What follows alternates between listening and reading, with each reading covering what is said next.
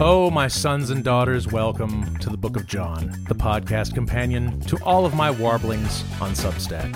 And now, please turn in your books to Chapter 17. Binge and Purge, Part 1. The last thing anybody needs is more TV to watch. When I was a kid, finding a really good TV show was like finding the Lost Ark. It was out there, but you had to dodge a lot of snakes and falling rocks to find it. Thanks to better writing, growing respect for audience intelligence, and the proliferation of streaming, the powers that be have guaranteed that we, the viewing public, no longer need suffer through mediocre TV. If you want only the very best shows TV has to offer, you have so many choices, you wouldn't be able to watch it all in a lifetime. A true embarrassment of riches. So you don't need me piling more choices on you. But I'm gonna do it anyway. Like I mentioned way back in my very first chapter of this nonsense, I'd been listening to The Complete Glass Teat, wherein Harlan Ellison collected all his TV columns from 1969 to 1971. I said that it was fascinating to hear him talk about a multitude of shows that not only didn't exist any longer, but no longer had any imprint on the pop culture lexicon. So now it's my turn to throw my trash into the garbage can of history by listing all my favorite shows of the here and now that no one will remember. Lucky you. Severance. This is a big favorite for me. Smart, funny, scary, with a story we haven't quite seen before. The quick pitch is this. A quartet of employees work for an enormous company doing nonsensical work that they don't quite understand. Now, you've obviously seen this 1,000 times before in shows like The Office. What makes this different is that the workers have chips put in their brains that split them into two different people. The person who works in the office and the person who lives the rest of their life, and neither remembers the other.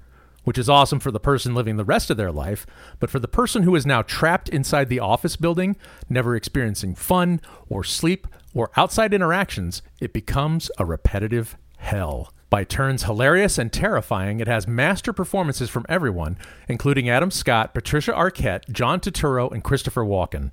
Honestly, those names alone should make you salivate. The fact that this show also has much to say about how we compartmentalize our lives, our sadness, our grief, and how we can't escape ourselves no matter how hard we try, speaks to how lovely Severance is. They've reputedly had some trouble getting the second season off the ground, including replacing the showrunners, so I hope the show maintains its quality. Slow Horses. Most spy thrillers are predicated on the notion that spies are all smart, focused, and amazing at their jobs. This is not that show. Gary Oldman is the boss of a number of losers who have washed out of MI5, some by bad luck, some out of incompetence, but for one reason or another, usually politics and optics, they can't outright fire them. So they exile them to the other end of the city and make them do mind-numbing busy work, hoping they'll get so bored they quit. But somehow, this group of failures and fuck-ups continuously find themselves in the center of intrigue and do their best to prove that they've got what it takes to be put back in the majors. This would be enough to draw me in, but the real highlight of the series is Gary Oldman, farting and cussing as he stomps like a bull in a china shop. At first, he seems as burnt out and useless as the rest of his charges, but as time goes on, you realize that not only does he still got the chops to be in the game, he's really never left it. And though he doesn't think much of them, he will never allow his people to be victimized. Except by him. The first season of Slow Horses was perfect. The second didn't have quite the same kick, but the writing and acting is amazing in all quarters. For All Mankind. This one was a big surprise for me. I thought it was a modern TV version of the documentary of the same name about the 1969 moon landing.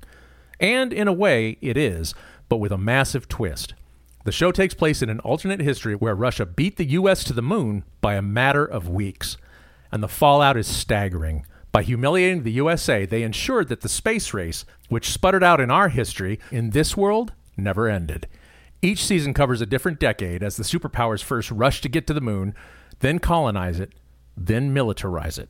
It's co-created by Ronald D. Moore, who developed the amazing Battlestar Galactica reboot in 2003, and it brings the same dedication to verisimilitude that made that show so great. And the best thing about For All Mankind is that stuff that we know as rock-solid history now is completely up in the air because everything has changed.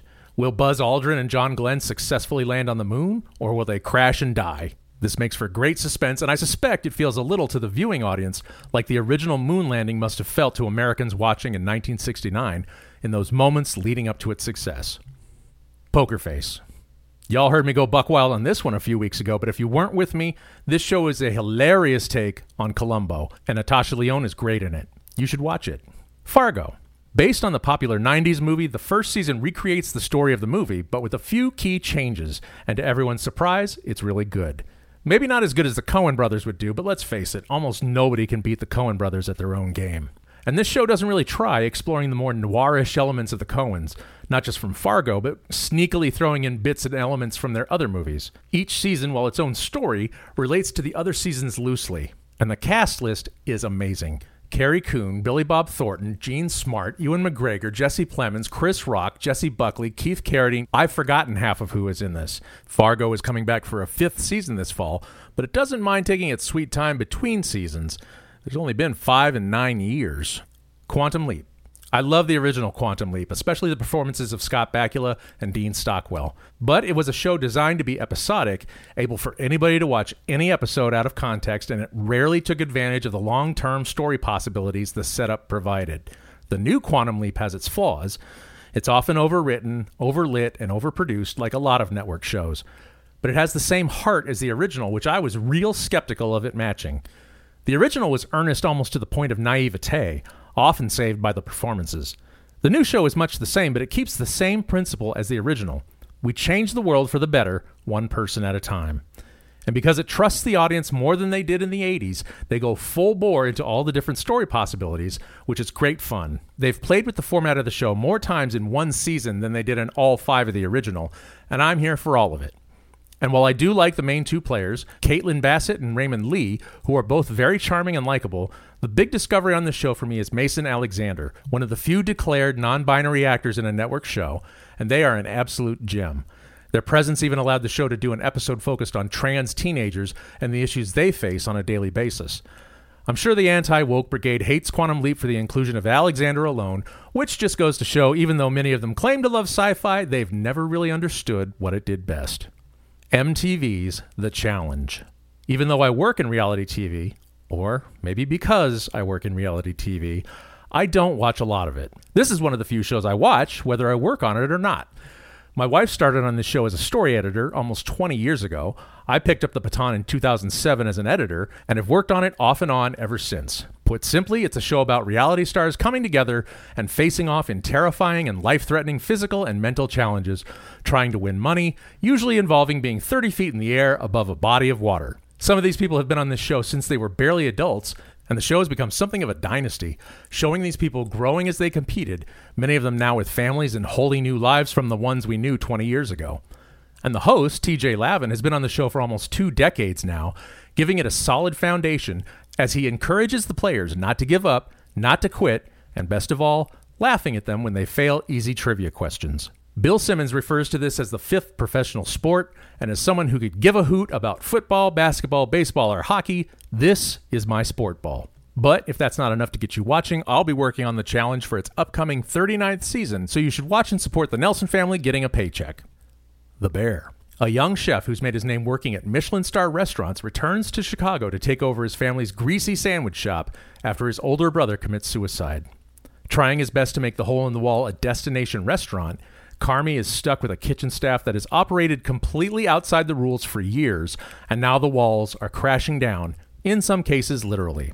Everything you may have heard about this show is true. It's an ode to anxiety, with every episode in the first season buzzing with the adrenaline. You wouldn't believe how engrossed you get in just one evening serving in a fast-paced kitchen. I was drop-dead impressed with the first season, which is why I was surprised that I liked the second season even better.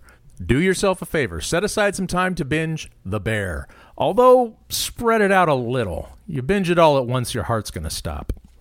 Silo. An adaptation of the Wool books by Hugh Howey, this is sort of a murder mystery set in an underground silo where Americans have been living the last 100-plus years after an unknown cataclysmic event. A microcosm of American society forced into closed quarters. Sound familiar? They have the usual trappings, a mayor, a sheriff, deputies, and for the most part they enjoy a society about as good as one can expect for people who have never seen direct sunlight. The only connection they have to the world above is a single camera posted outside the silo, which records about 100 feet of wasteland directly in front of it. And every so often, a character utters the words, "I want to go outside," and is then allowed to give up the society, and go outside forever. The question is, why would someone demand to go outside when the dead bodies of the previous pariahs are lying right there on screen for everyone to see? Is what they see on screen real? Is it faked? Part of a larger conspiracy? Which is worse? There are plenty of shows I love that I haven't listed because I watch way too much TV, but many I didn't list because they've got enough notoriety on their own. If you haven't heard of Andor, the prequel to the Star Wars movie Rogue One, or The Mandalorian, the Star Wars version of a samurai movie, I don't think me mentioning them will boost their numbers any. House of the Dragon, The Sandman, The Peacemaker, and The Last of Us are also good fun. I watch and enjoy the Marvel shows, but the quality definitely varies on those. Looking at you, Secret Invasion. And hey, Black Mirror has a new season. I'll give you some time to watch these, and soon I'll have more suggestions for shows that have already been completed, and you can binge in their entirety, because it's never too late to sit in front of the TV for hours at a time.